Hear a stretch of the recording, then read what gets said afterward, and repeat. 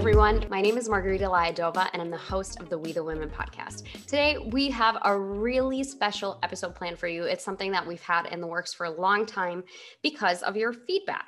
So a couple of months ago, We the Women did a poll asking our followers what kind of topics they would want to hear about either on the episode or learn more about. And across the board, the most popular answer was financial literacy, financial savviness. So we made it happen for you. Today, I'm really excited to interview V Squared, Vanessa and Victoria, who both work at Aspirient as financial planners. So before we get started, let me read their bios and prepare for some goosebumps. So the first is Vanessa. Vanessa Franco works with clients to identify their goals and bring their aspirations to life through resourceful planning that leads to wise investment decisions and understanding the financial system. She's a first-generation American, proud college graduate who paid her tuition and left school debt-free. And by the age of 23, held the keys to her first purchase home. I mean, that's pretty badass. Okay, anyways, her dedication to financial planning is evident, and she believes that with proper planning, you may achieve financial freedom as well. I'm ready to hear all of the advice. Okay, Victoria Bayev helps clients navigate and build their wealth in line with their goals and values. As the first in her family born in America, she did not have a large scope of financial literacy beyond saving and frugality. In high school, she was introduced to the power of financial literacy and planning by her boss, who hosted financial literacy courses at the YMCA Women's Shelter. Understanding the power of this knowledge, she changed her major from health sciences to financial services to become a certified financial planner. For fun, Victoria plays the piano, which she's really good at, by the way, composes music, and enjoys yoga and hiking to stay active. Okay, anyways, it's a huge privilege to have both of you on. And let me just say that it was my goal to have two guests on this podcast at once. And thank you for making it happen for us. Okay, I'm going to shut up now. Enough for me. Let's hear from you. Vanessa, Victoria, please talk to me about what in the world is a financial planner? What do you guys do day in and day out? So a financial planner essentially helps you plan your financial life, but it's not just saving and how much to save. There's so much more beyond it, like that you have to think about in terms of estate planning and insurance. And so in a way, we're generalists, but we do have specialties in some areas, but we kind of know everything in a broad way to help clients navigate their wealth aligned with their goals. But there's also two sides of money. It's not just the technical side, but it's also the emotional side. So there's also behavioral finance that we kind of help navigate. So though it might be a prudent financial decision, it's hard to act on it because your values and your emotions may not be in line with that. So navigating that as well. Margarita, thank you so much for having us. I am super excited to be here. So thank you. And to add to Victoria's comment, I think the major difference between or deciding whether to work with a certified financial planner is that CFPs are legally bound to act in the client's best interest. So beyond just the technical part of it, and as Victoria mentioned, the emotional part of it is you want to find someone that you can trust and help you navigate financial decisions, which are sometimes better when you have someone you can trust. Amazing. And I think we can all agree that finances in your early 20s or even 30s are vastly different from finances when you're ready for retirement or you own a home. And I would love to use this time to pick your brain on what should young women in their 20s and 30s like us be thinking about in terms of their finances, and how, if a lot of us don't have the right head start in life.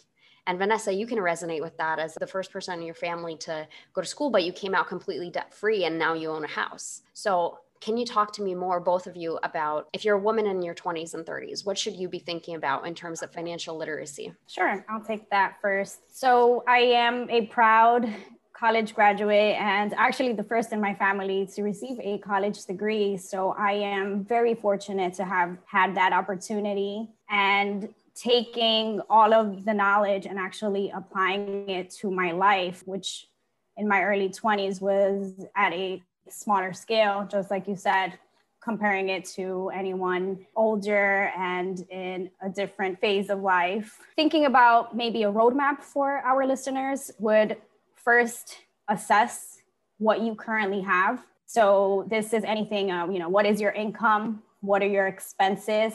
Really sit down, take your time and review these things. Two, which is cliche and we hear it often, is creating a budget. But what does that really mean? And we'll get into the details of that shortly. And once that's figured out, then you can really look at what levers you can pull here and there to ultimately achieve those goals that you have for yourself using the financial tools. And then the fourth step is reassess again. It's a constant financial circle, I would say, because things change, life evolves, and that is where you see growth, not only in your personal growth, but also in your financial growth as well. And Victoria can probably walk us through some of the budget ideas that we usually recommend for younger professionals in their early career. Thanks, Vanessa. So as Vanessa mentioned, first you assess, see where you are, be real with yourself, understand where you are. And then it's quantifying your budget, right? So quantifying is, like counting, right? So what are we spending on X? And it's not what we want to be spending, but what are we doing? Let's just see what we're doing and let's be honest with ourselves. And then we take it and we qualify it. So we qualify the budget and we talk about or think about what do we actually want to be spending our money and energy on? And what are we overspending? So that's when you're analyzing your budget and adding, the quality to it. And then once you have your budget, you want to make it work for you, but also you want to make sure you're allocating it in the proper way. And we'll have a link to an article that talks on 5 layers of savings, which is very helpful because it really puts it like, okay, where should I start saving first? So first we want to think about an emergency fund. That's 3 to 6 months of expenses that you really, you can't live without, right? So you're like basic needs, and start with 3 months and then try to get to 6. And so that's like something you'll never touch, out of sight, out of mind. You could go into a high yield savings account that's not really tied to your checking, so you don't see it every day. And it's really helpful just to have it there, and you contribute to it monthly. And once you're at a point, you can stop contributing to that, start contributing to big ticket savings, and also an employer sponsored plan. If you have a 401k match, that's free money. You must try to contribute as much to get the most benefit that you get from your employer, if provided. And if you don't have an employer, there are other ways you can save with individual retirement accounts, Roth IRA accounts. IRA is individual retirement account. So there are lots of options. And then after that, there's also like employee stock options. But today we're focused more on let's make sure you have that emergency fund. Make sure you're saving a little bit to retirement and then also into a taxable account and that's an individual account in your own name. So it's essentially investing, right? Having some stocks, some mutual funds, ETFs. Okay, awesome. Thank you so much for sharing that. And so I didn't think I would ask this, but now that you bring this up, I think it's really important because I realize if anyone can answer it, it's you two. So you mentioned IRAs, and I feel like depending on who you ask, the answers are different. So when you save for retirement, you can either pay taxes on it now, and then when you withdraw that money, you don't pay taxes on it anymore. Or you can not pay taxes on it, put it in the account, but then when you retire, you have to pay taxes on it. So I see the logic in doing both because if you're like in your 20s, you're probably not making as much money as you will later on. So it makes sense to pay taxes on it right away and then out of sight, out of mind. But at the same time, when you retire, you can be under the impression that as a retiree, you're not going to have an income. You're going to live off of the money, the wealth that you've accrued throughout your whole life. So your income will be zero. And then when it's time to withdraw the retirement money, you're not going to be taxed very high because you technically don't have an income. So how do you reconcile that? What should you be doing with your 401k or any retirement plan that you've opened for yourself? There is no right answer or one size fits all. Everyone's situation is different. So I will just reiterate the scenario you just mentioned. It may make sense to open both, but at the same time, the maximum limit for an IRA contribution is $6,000 per year. And the two major differences, just the traditional IRA, which like you said, you get the tax deduction today, have the money grow, and then when you're ready to withdraw it, that's when you pay the tax on it. And then the Roth IRA is you pay the income tax today, and then you have the opportunity for the account to grow tax-free. And then once you take that money out, you don't have to pay income tax on it. Alluding to the scenario you mentioned is that in your retirement years, that income factor may be zero, but then it depends on all the other financial decisions you made throughout your life. Right? Like, let's say when you're retired, you now accumulated businesses, have LLCs, S Corps. So you will still have some income. So there is a lot of tax planning around it. And for someone in their early career, it would make sense to take advantage of the employer retirement accounts, which is the 401k.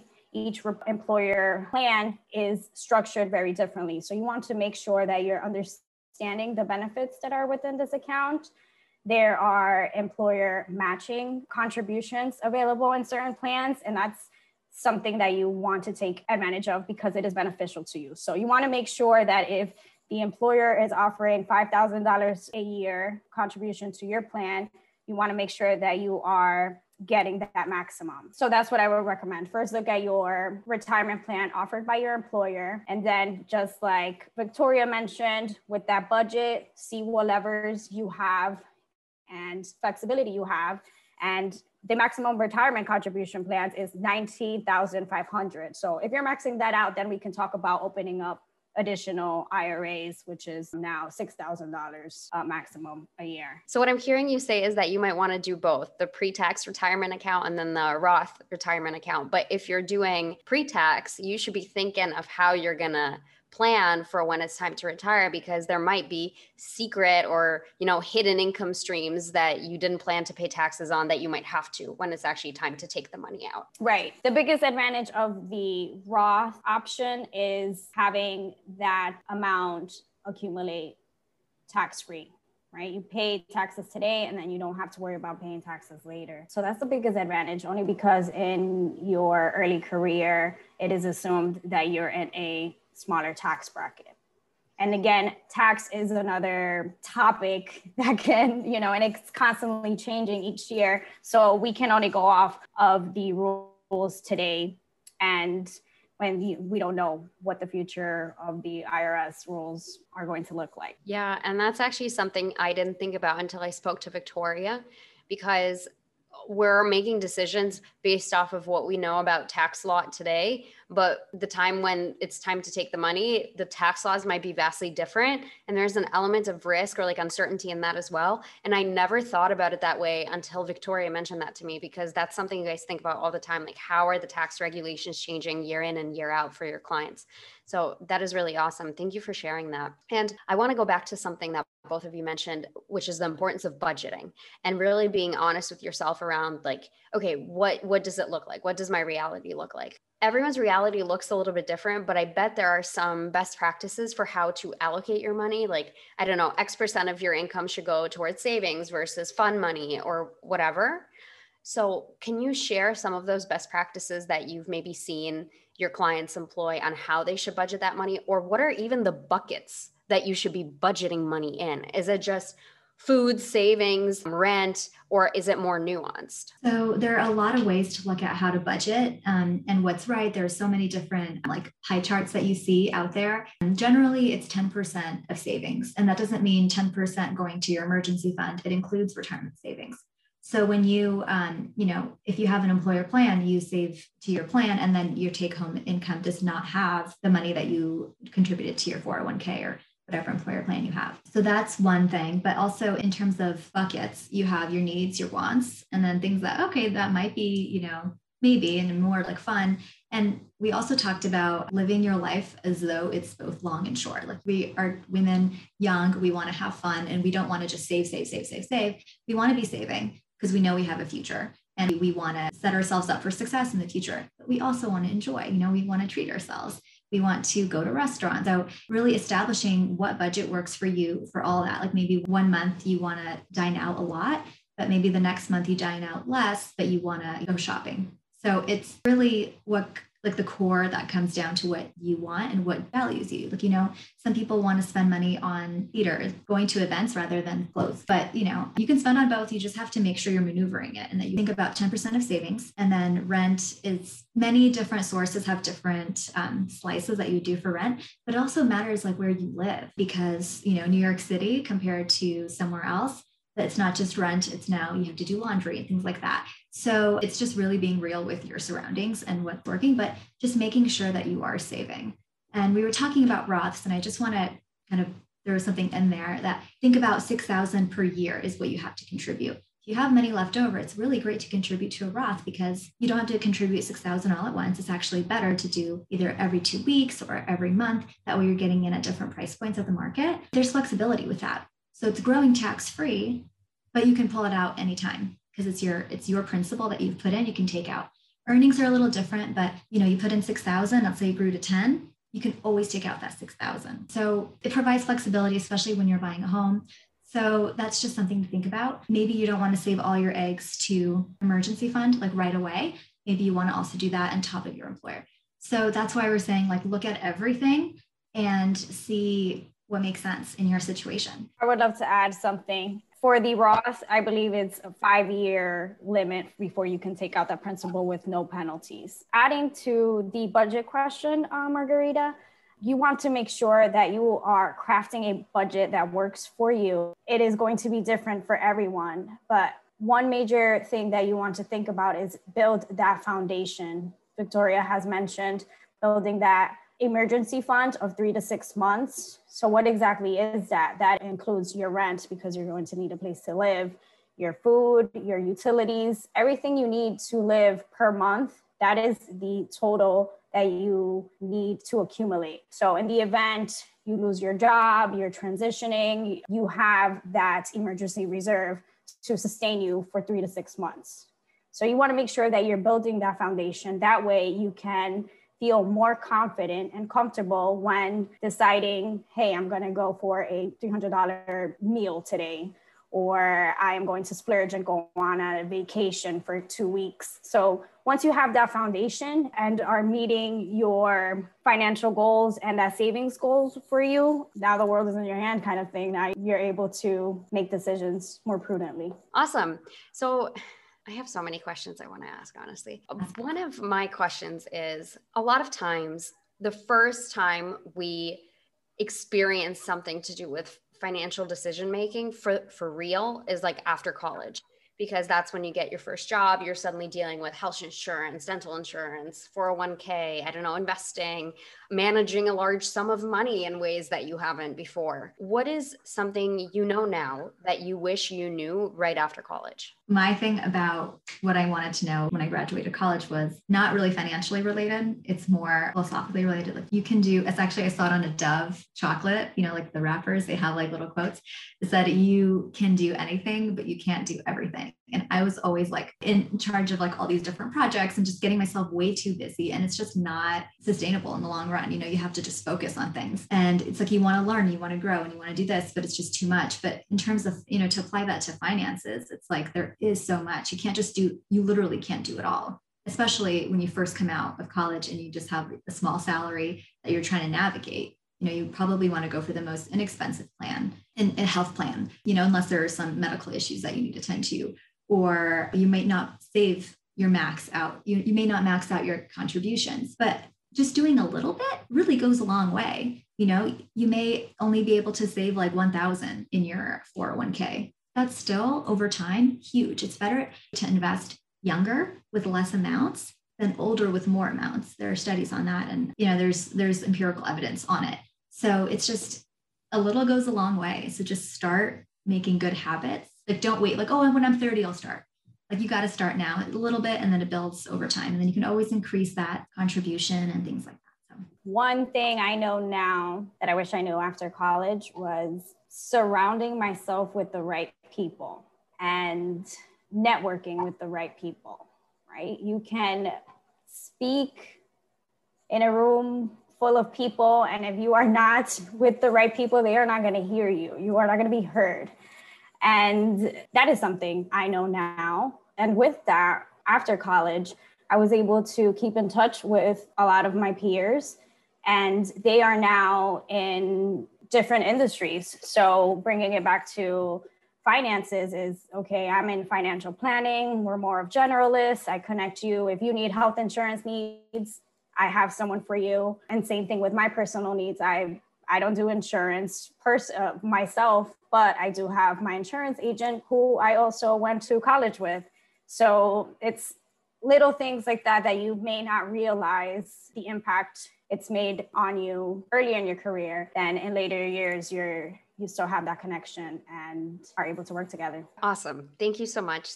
I love that these were not necessarily financially related advice, because it goes to show that finances really are integral to every aspect of your life. You don't have to think in numbers to deal with your finances, which I think if people saw it that way, they would not be so intimidated to feel empowered and like get their shit together. So thanks for sharing that. I have a question. So recently on TikTok, there's been like a widespread amount of trends on investing and how to, make a lot of money quick or anything like that. And one trend that I see time and time again is people monitoring what like Nancy Pelosi buys, or if somebody notable or in government, what they invest in. Do you have thoughts on that? Like, is that a scam? Is that true? So my thoughts on that, I think there was a behavioral psychology term for that. Oh, herd mentality. So you're seeing the government choosing their investments. So you think because you're doing it and you do it and so on and so forth. The challenge there is that may not be correct or work for you. And the level of their investing is at a bigger scale than what you currently are doing. So you want to think about that. And again, it goes back to what your personal needs are. So those are my thoughts there. Feel free to follow the trends, but really look and assess at what you have and the flexibility within your own plan before you just make a decision off of the herd mentality. And a good way to do that, where it's like you can still stay with the trends, but also maybe be a little bit more diversified, is like setting maybe 20% of your investments to be like individual securities, stocks, crypto, whatever it is, something more trendy and like that's on the up and up, but you just don't know. But you also don't want to put all your eggs in it, because sometimes, like things that go up really fast can go down really fast. And we have such a long time for our investments. So it's not like we're retiring tomorrow and, we need to live off our money today. But it's still, there's other ways to invest in like ETFs, especially when we're young. It's really great to go into ETFs. And there's mutual funds and ETFs, but ETFs are lower cost. So that way you get a whole bunch of stocks in one fund. So you paid $100 into one ETF, and here you have exposure to so many stocks. So a lot of stocks go up and down every day, but you're kind of capturing both and you're kind of smoothing out that ride. So it's a way to kind of balance out. Maybe you even do half of stocks and half of this, but that way you know that you have one portion of your investments a little bit more diversified, and you can capture returns in both up markets and down markets as well. A random question. In a Roth, do you pay taxes on capital gains? No? Okay, I ask because I think I made this mistake and I want people to hear this in case they end up in the same position. So I invest in ETFs every month, like on Vanguard, I buy shares, and that's post-tax money. Right? I've already paid taxes on that. That's money that went into my paycheck. So I'm just on my own volition buying these shares. What I should have been doing, in my opinion, is buying those same exact shares in a Roth IRA setting, because then I wouldn't be paying taxes on the gains over the years. But the reason that I did that, and I could still very much open a Roth IRA and still do that. So I might when the situation is correct for me. But I didn't realize that in a Roth, you can disperse after 5 years, as you said, without penalty. There was a liquidity element in it for me where I was like, oh, what if I suddenly need this money? And then I can sell my shares right away and have the money available. But like now that I'm thinking about it, I really wouldn't have needed that money for 5 years anyway. So that should have gone in a Roth. So whenever you're investing in an ETF or like on the stock market, don't forget that the money that you earn over all those years, like when they talk about, oh, if you put $100 away a month, you're going to have $1 million by the time you're 50, you're paying taxes on that $1 million, unless it's in a tax advantage account like a Roth IRA. So that's my rant. Moving on to the next question. I really want to hear, what are some of your client success stories? Or like, who's a client that left an impression on you? I want to hear about that, especially young women, if you have the experience. Before we get there, I just wanted to point out the taxes that you generate in your investment accounts. They're taxed at a capital gains rate. So it's like 15%, much lower than your tax bracket on income. So it's still worth it. With a Roth IRA or any retirement account, there are no taxes in the capital gains world. Now tell me all about your financial client success stories, especially if you have worked with young women before. Actually, my favorite success story is my own, because I'm able to speak on it and I'm like an open book. You can ask me anything. But for me, growing up with immigrant parents, very fortunate to get the education, be able to pay my way through school, learning the financial system. I really applied everything I learned in my financial planning 101 class. I literally went back to my own life and began applying it right away at the smaller scale, right? I wasn't making much then. So I began working at the age of 15 and I haven't stopped working since then. So I was instilled with good work ethic at a young age, and I'm proud to say that learning the financial system, I was able to make the decisions and also some sacrifices along the way to get where I am today. My first job after my McDonald's at age 15 was working for a bank.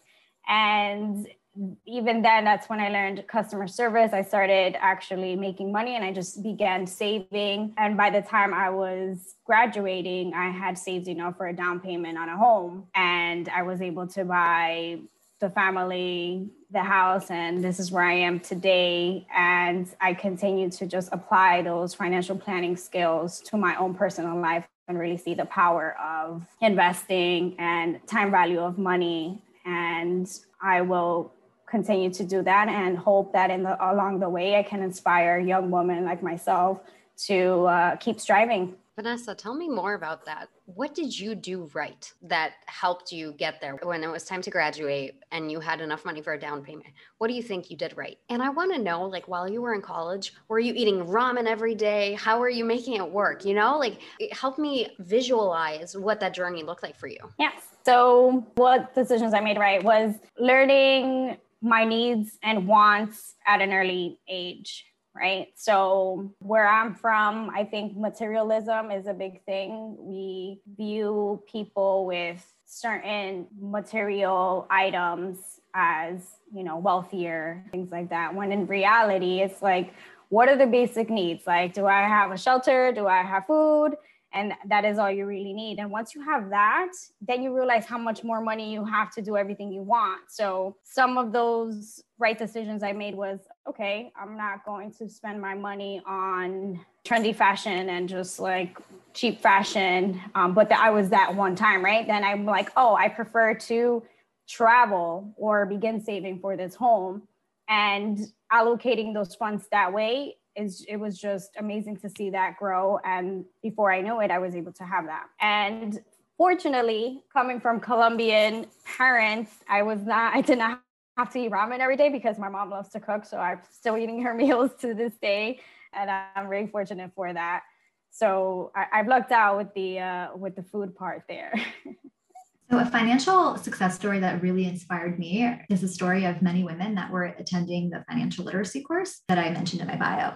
So my boss, she was the financial planner, and she actually introduced me to the industry, but I was still ready to do, pharmacy and go into like the medical field. I still didn't understand what this was. And she took me to her financial literacy course that she did pro bono to these women. She actually took refuge in that shelter too when she was in an abusive relationship. So she wanted to give back. And there were a group of maybe 15 to 20 women all taking these like 6 or 7 classes and getting a certificate, which is great for their employment. But they were also to add to their resume, but they were also in relationships they weren't just physically abused, emotionally abused, but financially abused. So they didn't have any power to money. So just learning these basic principles really turned their life around and I forget the time, it was probably like a few months. But that's still a really short time considering how long they were in these relationships and having kids as well. They weren't just single. So seeing all that they were doing, these small steps that just changed their lives completely and got them to a place where they were financially independent. It was amazing to see that. That's so awesome. Thank you for sharing that. And something that I think about is, I feel like we don't talk about this enough, where the way in which we view money is entirely shaped by our upbringing and the environment in which we experience money as a child, especially. And I think all of us will agree, like every single one of us is an immigrant here or like a child to immigrants. So everything about how we view money today is impacted by what our parents instilled in us. And something that I think a CFP does a really good job of is saying, let me work within those constraints that you have or that mentality and figure out a path that works for you. Because in order for you to become financially independent, I feel like you have to first like normalize that this is how I view money. This is how I've been raised. You have to maybe even unlearn some of those stereotypes that you've been raised with about money and like the stigma around spending money, for example, in frugal families, or like what Vanessa mentioned, which was understanding that materialism is bullshit and that she doesn't need all of those things to live a happy life. And so another thing, like I hope people take away from this is that there's a way that you can acknowledge that your upbringing has impacted how you view the financial world, and you can work with somebody to make that work for yourself.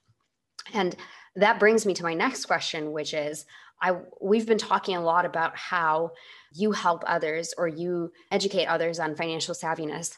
And now I want to turn it over the other way and ask, what's a challenge that you experience in your job as a financial planner? So one challenge is first, take it away from work, but with our knowledge, we want to help our families. But that mentality of maybe just saving cash, kind of old school, like, my family's from the Soviet Union. It's difficult, it's like you want to help, but you can't, because you can only do so much. You can lead a horse to water, right? You can't make them drink. It's a mentality shift that's really difficult to do when you're a family member, for example. But with a client, it's different because you have a different relationship. And while there is a lot of emotion involved, I feel like they came to you first, right? So they are ready to make that step. But there is challenges with just different personality types and how people register information. And so what I'm telling you may not resonate with the next person, right? So always trying to understand how to communicate the ideas and the goals in the most efficient way, in the most way that will resonate to the client. But also when we first onboard clients, it's not, okay, let's see your accounts. Like, what are we going to do? It's like, okay, what do you want with your life? Like, we actually do a slices of life exercise and we see what's important to you. Where are you happy in? Like, we have all these sections of your life: family, recreation, activity, spirituality, all sorts of things. And you kind of rate. And actually, I think I sent to you that once and we never really followed up on it, but it was an exercise, right? So you kind of think about, oh, okay, like, let's not talk about numbers, let's talk about values. And so once you know a value and you jump out that hurdle, it helps you understand how to make the best financial plan for that client, but also how to understand that client. So in a way, it's challenging because every person is different, right? But in a way, it's rewarding because you get a bit better insight on so many people. So like, it comes with the job, right? It's like it's not just technical, it's emotional. And it's actually really great because our industry has shifted from transactional, like being brokers, to really living life with clients and helping them live life well and helping them. And now with longevity just increasing, it's not even just about retirement planning, it's longevity planning is the new buzzword that we're helping clients live their best life because they're going to have a longer retirement than, people in the past. So yeah, just managing the emotional side of money can be challenging, but again, really rewarding. I can think of two challenges with, at least in our industry, when we begin working with a client. So the first would be in the introduction. They've come to us, they need a financial planner, and then we let them know what is needed to get started. So that is a challenge. How long are they taking to get us all the information? So just getting them comfortable, because reviewing their finances is a sensible topic. Some people are not ready to share. So I think that's one challenge, just getting started. And another challenge is the implementation phase. So then we have the client who's like, here, this is all my information. We're able to review everything, make the recommendation, walk them through how to implement it. And unless they are ready to move forward, we cannot just move forward without their consent. So that's another challenge that I think that we face in our job. This is very interesting. Thank you. And I have just a couple more questions for you. One question that comes to mind is, for anyone listening to this pod, if you could give them one piece of financial advice, like the solve all or the best practice, just one, what is that piece of advice? So I can think of so many pieces of advice, but I'd go with failure is part of the success journey. So with that, and I guess incorporating it with the financial theme, is no matter how many financial mistakes you feel you've made, today's the day to look at that as the opportunity to learn change your mindset and work through it in order to reach success. So since Vanessa touched on the more emotional side of money, I'm just going to be technical and say open a Roth. And by that, I mean open up a Roth IRA. I mean, there's so many advantages to it. I did it when I first turned 18, my boss was like, okay, open it. And I didn't put a lot in, but it grows a lot. And, it's one of those things that are out of sight, out of mind, but if you ever need it, it's there. And it's a great vehicle. So yeah, like as Vanessa said, so many things that you can say, but. If anyone needed to hear that, that was me, because we learned I still need to open a Roth, because now I'm like, do I take the money that I've earned through the ETFs and pay capital gains and move that over to the Roth? Or do I try to start from scratch and open the Roth and leave the ETFs alone?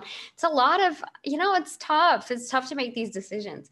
And it's something we haven't touched on yet, but I feel like you would have really good insight on is finance and financial literacy, and being financially awesome was not something given to women for a really long time. Only now am I seeing a true movement around women becoming in control of their finances, kicking ass, getting shit in order. And this is really important because we represent half of the world's population. There's no reason why we shouldn't be educated on finance, just like we're educated on math or basic English. And it's mind blowing to me that it has taken this long for, the course of time to go through for us to be like, oh shit, I should open a Roth or any of these other things. So working as a CFP, I'm sure you've been in some male dominated spaces, because even finance as a career has traditionally been a male dominated workplace. When you think about investment banking, what do you think of Wolf of Wall Street? You don't think about women, right?